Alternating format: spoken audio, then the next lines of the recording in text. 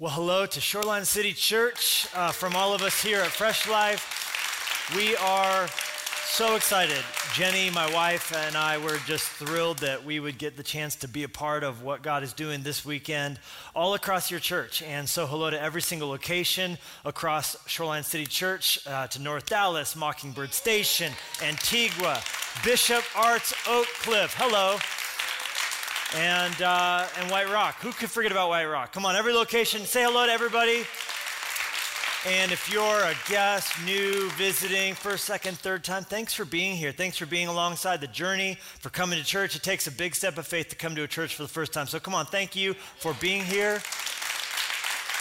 As your pastor said so graciously, my name is Levi, and I'm a part of a church called Fresh Life, and we're just so thrilled from across the country getting to watch what happens as you guys take land and reach new people and expand and grow and fight for your church to be a place where people who don't know Jesus or are far from God or without hope in this world could come and learn about the gospel and discover their giftings and move into all that God has for you. So we're thrilled.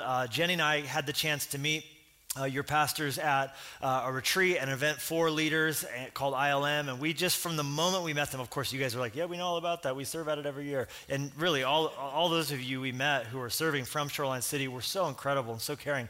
My daughter, Olivia, was specifically, I could talk about a lot of things, but she was specifically impacted by the time that she had being a part of that event, and just the way you guys serve as a church for other churches around the country to be blessed and benefited by is really quite inspiring, and I can guarantee you, God's going to bless you for the way that you're a blessing to so many others.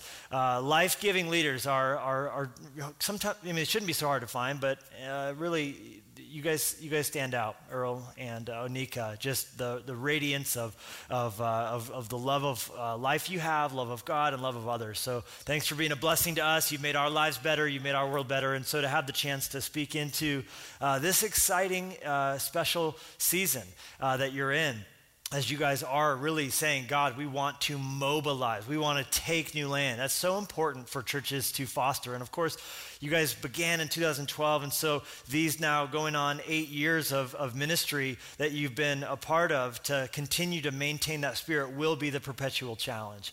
Because as it's been said, that any church, anywhere in the world, is always at any given moment in one of three phases. Either you're risk-taking, you're caretaking, or your undertaking.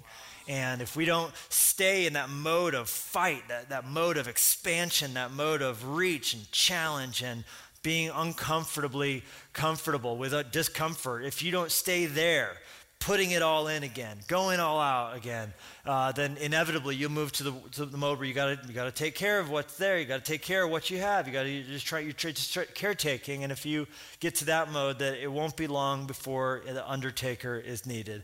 So my prayer for you all would be that you perpetually remain in a state of going all in, of fighting to reach more people and take more ground, and God will bless you as you do that. But of course, the problem is whenever God's people mobilize, so does the opposition. And you can see that all across the scripture. Anybody who's doing something significant for God, you watch just like clockwork. All of a sudden, there's infighting, there's outfighting, there's all of a sudden difficulty. I think about the story of Nehemiah and just this vision. Let's build, really a lot like your pastors, as they've just come to Dallas with a spirit that says, let's build, let's rise up and build. Let's rebuild the broken places. Let's get this fixed over here. Let's be a church that doesn't exist for ourselves. And of course, in the book of Nehemiah, the moment that happens, there's Sanballat, there's Tobias, there's the fighting, there's the bickering, there's the threats, there's the difficulty, there's the people getting exhausted. And so we have to really recognize that if we're willing to be complacent and willing to be lukewarm, the enemy's not really going to mess with us. And he'll pretty well leave you alone. My pastor growing up used to say that if the devil's not been messing with you lately, that's not a good thing. Really, there should be a sort of spirit of, I want to poke the devil in the eye a little bit, and nothing makes him madder than people coming to know Jesus. Nothing makes the enemy madder than a church that's evangelistic. The devil doesn't really care if you do a potluck. I'm convinced he doesn't really care if we're just going to sort of really, in an unhealthy way, focus on discipleship, which at times can be a code for telling the world to go to hell, right? That we're we're a church really focused on discipleship. That's what we sort of say when we're not really living evangelistically, because there's nothing deeper than people who are headed to hell coming to life in Christ. There's nothing, who was better at discipling people than Jesus Christ? And how did he disciple? Did he sit them down and take them through book studies over and over again? No, he said, let's go reach some lost people. Come on, Nicodemus wants a meeting. Come on, let's go over to this woman here that they're about to stone to death. Don't you ever let anybody tell you that we have to choose between discipleship or evangelism. Evangelism is discipleship. You say to the person, come with me, we're going to go reach somebody. Come with me, let's go touch them. Let's continue to stay in that spirit. And the moment we turn inward as a church, we stop being able to be used by God in the way he wants us to, because the marching orders for the church have not changed for 2,000 years. It's go into all the world and preach the gospel to every creature. That's what he wants us to be doing when he returns, and doing so in whatever sphere of industry he's called us to occupy. Jesus said in Luke's gospel, occupy until I come. And that's how you should see yourself showing up for work. I don't care if you work at Davis Street Espresso and you pull shots. These should be the best shots anybody's ever had, right? It should be the best coffee, right? Or Oak Cliff Bicycle Shop. I'm just using all the references from the area of Dallas I'm familiar with, right? We could talk Highland Park too. I got some favorite stores over there as well. But you think about whatever it is. If you work in aerospace, or you work in tech, or you work in insurance, you should be the best at what you do, and that's what gives your witness credibility. Let me tell you something. If you're lazy and crappy at your job, if your pastor doesn't regularly say crappy, just don't worry, he'll be back in a couple short weeks. But if you're crappy at your job, just go ahead and don't tell anybody you're a Christian. If you cut corners and you're lazy and you phone it in and you do a half-bottomed job, don't even bother telling anybody you're a believer. But if you absolutely crush, if you slay, if you kill, if what you do is optimized and excellent and wonderful, then go ahead and do that to the glory of God, and know that people are going to be wanting to know from you what your secret is, what your story is, and you'll be able to say, well, no big deal. The God who made the world, they did a pretty good job about it. Last time I saw the Grand Canyon, last time I flew over the Pacific Ocean, he did a pretty good job when he made the world. He lives in me. He lives in you. And so if I'm going to do anything, I'm going to go all out. And the cross is our primary motivating factor for excellence, because Jesus on the cross went all out.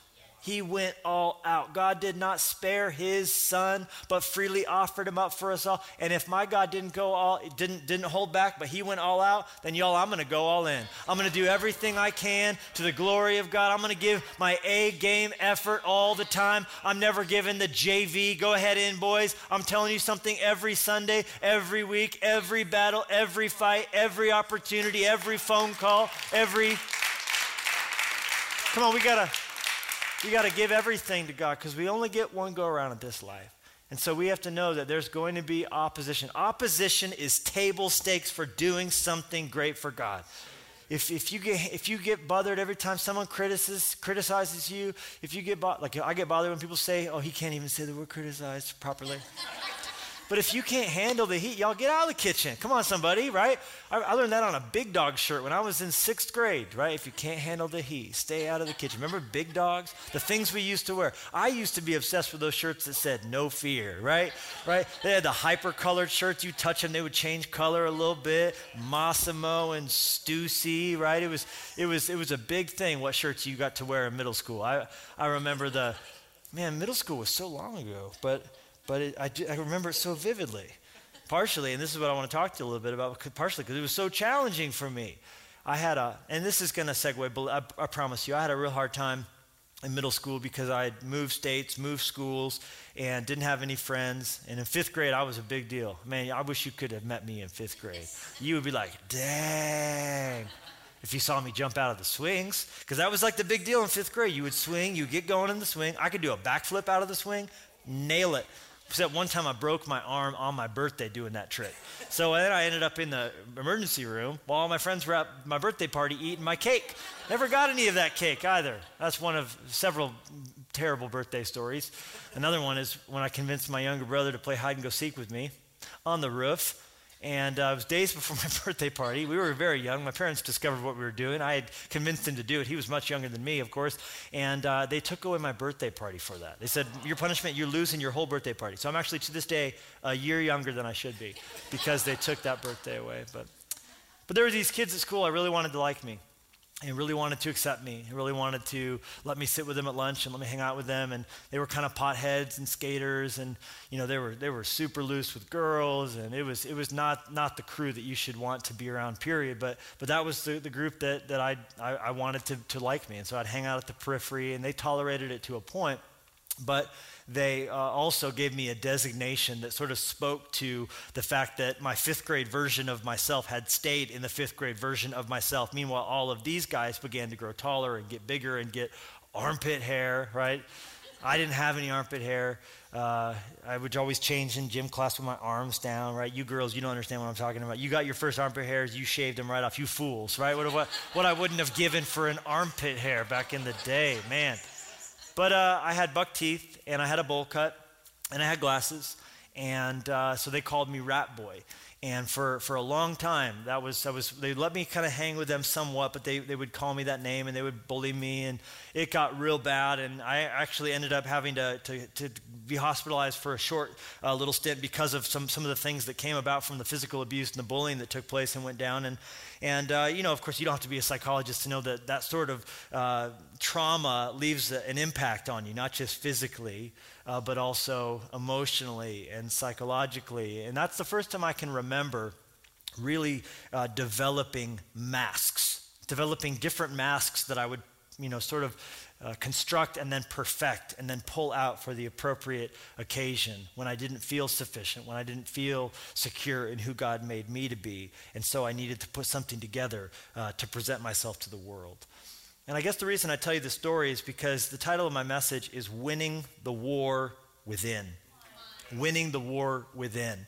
Because if you're going to mobilize and do all that God's called you to do, which let me just speak over you prophetically, Shoreline City, eye has not seen and ear has not heard even the smallest percentage of what God intends to do through you, what God dreams to do through you, what God has had in his heart and on his mind from before the foundation of the world to do in your church, to do in your city, to reach Dallas as just a start, to touch Texas, to spread out across this country. Your leaders are not only, of course, great pastors within your house and leading a phenomenal team and, of course, a part of an amazing move of God within your church, but also God has seen fit to raise them up and give them platform and opportunity beyond the four walls of your church. And let me just say that to the degree that you come in on a weekend and, I wish Pastor Earl was preaching, I wish they were here, let me tell you something, the way that you also release them to their calling, the way that you see what they're doing across the country and the world as a reflection of what he's doing through your house, I'm telling you, God will bless all of you as he blesses them. He'll bless all of you as the anointing that's on their lives runs down, like the Bible says, where there's unity, there's oil running down the beard of Aaron, down to the dress of Aaron, down to the skirt and to the feet of Aaron. I'm telling you, head, shoulders, knees, and toes, the entire body of Christ gets blessed when you serve and protect your leaders like God has called you to. Pray for them, release them, encourage them, and pray for their kids as well, because the mantle that's upon them, while it's a joy for them to do, and they do it effortlessly, it seems, it is a heavy thing to live out your calling and to have the demand that's on their lives, not only nationally, but internationally as well. But as you do all that you're doing, as you mobilize, the enemy will also attack you from within. And my experience has been that the battles that come from within are the most sinister and the hardest to spot and perhaps the most dangerous, because we know to be on guard for the devil. We know to be on guard for the wiles of the Satan, of the wicked one, right? Of course, he's like a lion. He roams to and fro on the earth, and he's wanting that. We know that. We're sort of like dukes up, you know. You go into these things like a little bit like, you learn. You take some shots and you learn. You take some sucker punches and you learn. I've had to learn that Mondays are for me a day where I'm at a low. You pour it out all day Sunday. It can be real easy. I find myself on a bad week up 2 in the morning on Sunday nights, hard to come down, hard to wind down. And so on those Mondays, then I'm sleep deprived and I've poured out. And that's just a day where I've sort of learned that Mondays I'm gonna no thank you, devil. I'm gonna fill my heart up twice as much. I've already on a normal Monday by noon listened to 3 or 4 sermons. I've had a great time with Jesus. I've got myself a good time walking out the frustrations, walking out the stress, walking out whether it was a good week or a bad week. It's hard as a pastor, no matter how good the Sunday morning message was, you got to get pregnant again on Monday, right? And no woman wants to have a baby and get her pregnant the next day, but that's what it feels like sometimes to creatively pour out. But then I got to get inspired again. There's another Sunday coming, and so I've had to learn to keep the shield up. And you will learn that as you serve Jesus for a while, to be on guard from the enemy's attack. But what no one ever told me was that the most difficult fight I was going to face was within. It was not just the battle that came from the lust of the flesh and the lust of the eyes, but it was that own battle I was dealing with. It wasn't just the devil coming at me from without. It was also my own fallen nature attacking me, self-sabotaging me from the inside. And I began to think when I really was starting to struggle with this that I was crazy, or I was the only one, or I was just some sort of freak, or maybe it was unfit for doing anything great for God, until I came across Paul, the apostle, admitting that he deals with the exact same thing. So you're not crazy, and I'm not crazy. Or if we are, we're not the only crazy ones. And Paul the apostle, who, my gosh, this guy, Paul, are you kidding me? Paul, who wrote 13 books of the Bible. What'd you do this week, right? 13. This dude wrote the book of 1 Corinthians. You know what I'm saying? This guy was so bad to the bone that people would try and get in front of his shadow. Like if he was walking by, they'd be like, ooh, get me in front of Paul's shadow. I just want the shadow of Paul to fall on me. Now, maybe it wasn't anything to do with Paul or his shadow. Maybe it was the faith of believing that this man of God, that getting under his shadow was going to bless him. That would happen to Jesus. People would reach out and touch the hem of his garment. There was nothing special about the hem of that dude's garment, but he would say to people, as you have believed, so let it be to you. I'm telling you, to a surprisingly large degree, God has given us control of the checkbook when it comes to our faith of what we're willing to accomplish. Someone one time said his name rhymed with Sturgeon. So if you're a church person, you know this dude was official, right? This dude it rhymed with Sturgeon. He said, if you believe God a little, he'll bless you a little. But if you believe him to the hilt, he will bless you to the full. And he said those 3 words, let it be. Long before Paul McCartney sang them, y'all. He said, let it be should be called the rule of God's kingdom, because God will let it be according to your faith. And it's crazy how true this is. You wake up and you go, another day. Hump day, Wednesday, nothing interesting ever happens to me. And you know what? 9 times out of 10, you'll be proved right. Nothing will happen to you. You go walk into your church on a Sunday and go, I don't really like this song. This is out of key. Oh, this worship experience isn't as well attended as the other. I wish I had come to the 11 o'clock at Mockingbird Station. You know what? You see what I'm saying? You'll be proved right. Because God has put power into your tongue. He's put power into how you speak. As you believe, as you speak, so it will be done for you. So you could wake up and go, oh, this day I'm already behind on my bills. I need to send these calls, and I wish I had a bigger apartment, and I wish I had a nicer car. You know what? You'll begin to see how you speak. So you see your car is crappy. You'll see your job is restrictive. You'll see the promotion that someone else got that you didn't get. You'll begin to see your husband is lazy. You'll begin to see your kids as too noisy. But if you choose to speak in faith, if you choose to say, I'm thankful I got a car, I'm thankful I got a job, I'm thankful that this worship experience is going to be one where God's going to touch me. I believe, I'm telling you, your whole life will transform around you because you said so. You said so. God made the world by speaking, let there be light, and there was. As you speak, so you see. Now, of course, don't twist this. I'm not saying you get to say, my car's a Maserati, and your Honda Accord now is a Maserati. But what I'm saying is, if we're willing to speak in faith the life that Jesus died for us to live, if we're willing to believe that we're not common, we're not ordinary, we were chosen from before the world was made, we're anointed and appointed, if we choose to believe that we are loved, that we are filled, we are empowered, we are sent out, it transforms everything. And so Paul, who wrote 13 books of the Bible, did all this great stuff for God. Yet what did he say? This is Romans chapter 7, verse 15. I'm reading out of the Passion Translation. He said, I am a mystery to myself.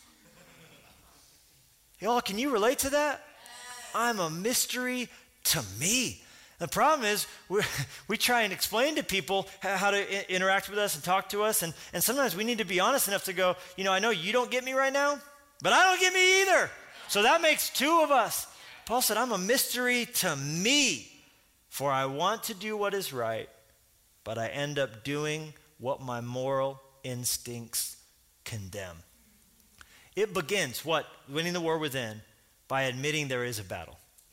Because you can't win a war you won't admit to being in. So we have to choose to say, like Paul, you know what? I am a mystery to me. And there is a battle within. There is a fallen nature. God did save me and seal me, and one day he's going to glorify me. But in the meantime, there's this icky middle called sanctification, which is the rub, which is the hardest part, which is where this fleshly nature that's still there, it doesn't have power over us, but it's still there. It seeks to influence us. It seeks to boss us around. So what you have to do is you have to say to your fleshly nature, hey, bossy pants, you're not the boss of me, right? It's like someone who's been fired from a job, but they're still walking around the company, holding the world's best boss mug, like grinning like Michael Scott, like making lame jokes, trying to get everybody to chuckle, right? And he's telling, hey, I need you to be in it too. And you're like, oh, and you're used to doing what he said. He was the boss, right? That's your fleshly nature. It's still there. It just doesn't have power anymore. But your muscle memory is honed to jump when it says jump, to crawl when it says crawl, to Google when it says Google, to scroll when it says scroll, to pull your validation from what people in your life are saying about you or the photos that they're tagging you in or not tagging you in. Your fleshly nature wants you to live an inward-focused, narcissistic, miserable life where you have your masks in your closet and you pull out the appropriate mask for this moment. Oh, do I need my validation mask? Do you like me? Do you know the vacation I just went on? Do you see how much money I spent to be at this resort? Did you see my photo with the pina colada I was in? Did you notice that that wasn't Mexico, y'all? That was the Bahamas. Did you notice?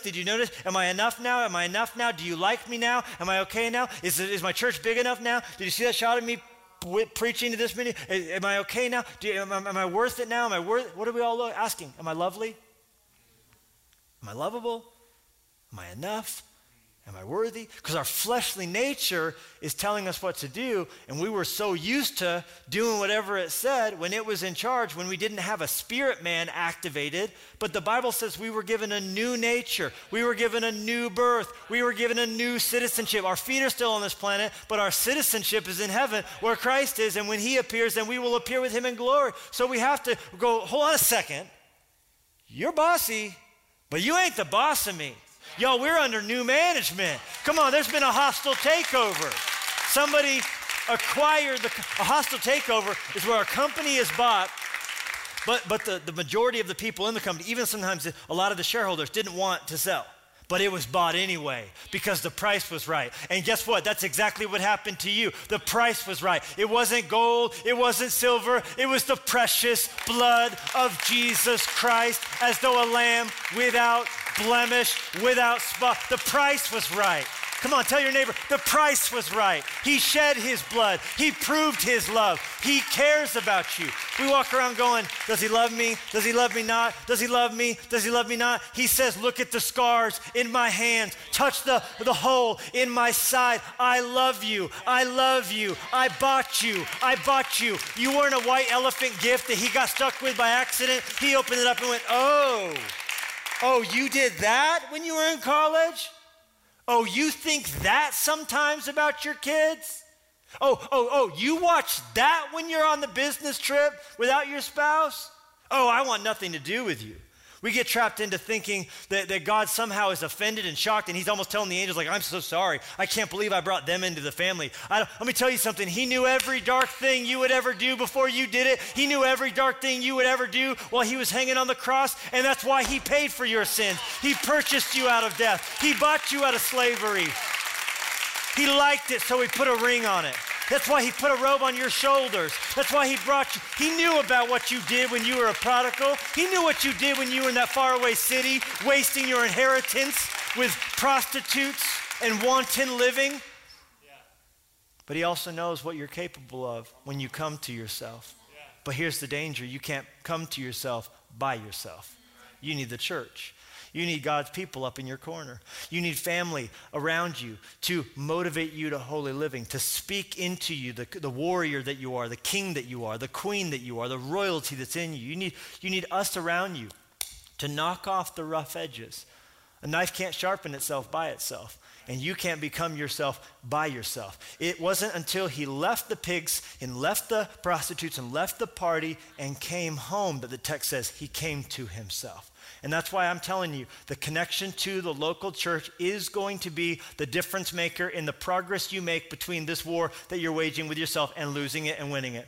It's got to be in connection with God's people. You're loco if you're rolling solo. You got to get up into one of the Shoreline City small groups. You got to get into the family. You got to get on a team. You got to begin to bump into each other. You'll get frustrated. You'll get hurt. You'll get skipped over. You'll get neglected. Someone will be rude. Guess what? That's a good thing. Dietrich Bonhoeffer said one time, the church is a place of broken dreams, and that's a good thing. Because only when the church fails to be what we wished it was, only when our leaders disappoint us, only in those moments when the humanity of each other knocks into each other, can we then lean into the grace of God and lean into the Spirit of God and fight for what God wants to do instead of running away from it, which would be so easy, only we would stay the same. You got to declare war on that part of you that wants to pull away from conflict and instead bear down and have the difficult conversations and lean into the coaching, lean into the leadership, lean into the people in your life who love you enough to tell you that's messy and that's holding you back. And here's where you could be if you just responded well to authority. But every time we bring this up, it's like, oh, well, you don't know, and da-da-da. It's like, you know what? Basically, you're self-identifying as someone who has hit their ceiling.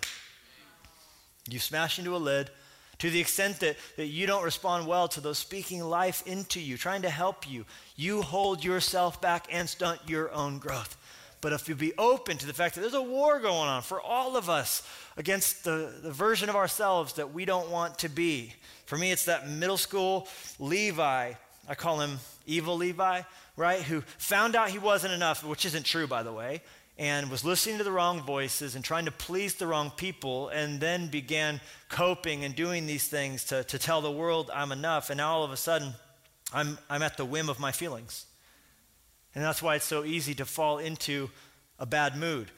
You know, the funny thing to me about a bad mood is, you know, it should be as simple as you had some wrong thoughts, you caught those thoughts, and now you're out of it. But for me, the funk that comes over me when I've shifted into a bad mood is so difficult to course correct from.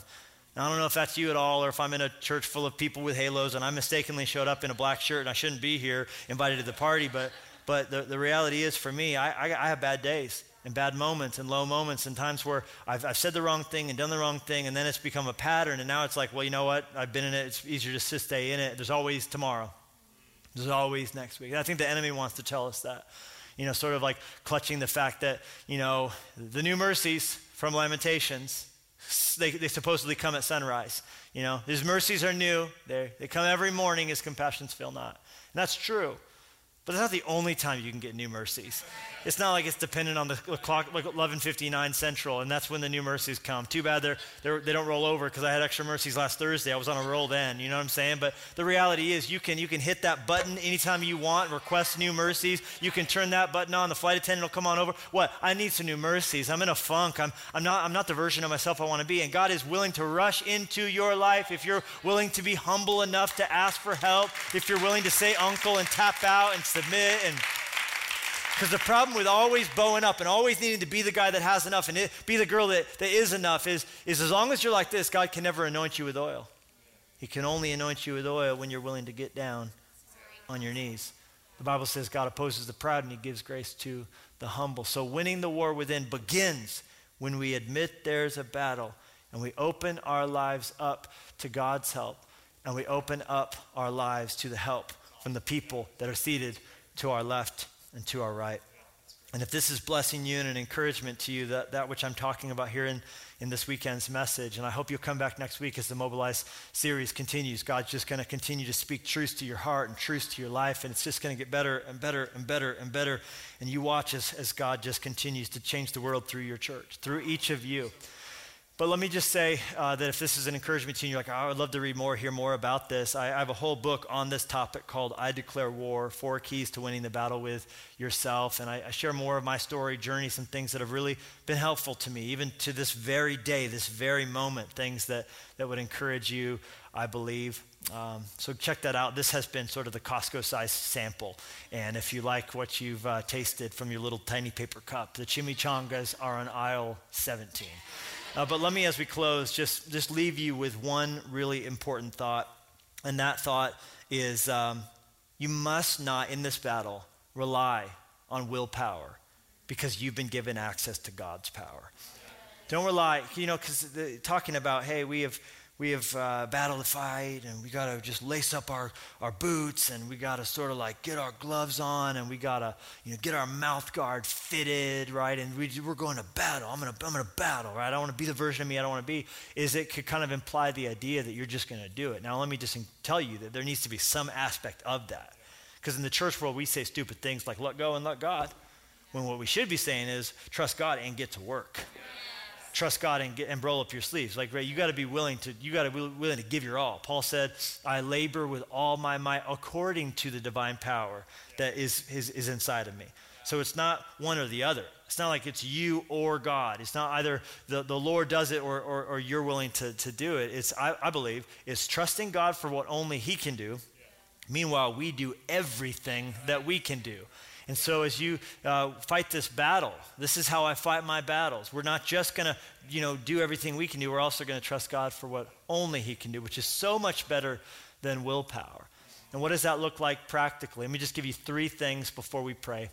Number 1 would be gratitude. Trusting in God's power looks like gratitude. Why? Well, because 1 Thessalonians says it's his will for our life, 5:18. In everything give thanks, for this is the will of God in Christ Jesus for you. Let me encourage you this week to send a text message or a letter telling someone how thankful you are for the contribution they've made to your life. Write your pastor a letter. Let him know what he's meant to you. It will cause you to trust in God's power. God blesses gratitude. Number 2, I would say worship. Worship. Don't you miss the worship songs before the message as though they're the previews before the movie. You need the worship to prepare you for the word just as much as you need the word to prepare you for the worship. And so I would say make sure your worship life is strong, because it's impossible to worship and worry at the same time. And then number 3, and finally, I would say that you need to tell your story. Tell your story. Whatever it is, whatever your journey is, involve other people in that. Whether it's a share your story thing on the website or letting your campus pastor know something that's happened as you tried to tithe. Share your story so that can be a blessing to the greater Shoreline City Church family. Share your story on your Instagram, the things that God's speaking to you, the brokenness inside of you. Let the world know what your church has meant to you and how it's been a benefit to your life, so that other people will think, man, I want that, because we're all self-motivated. So you telling your story of what Shoreline City's meant to you on your socials, that will cause other people to want to come as well. You have a verse for that, Pastor? Oh, yes, I do. Revelation 12:11, and they overcame him by the blood of the Lamb and by the word of their testimony.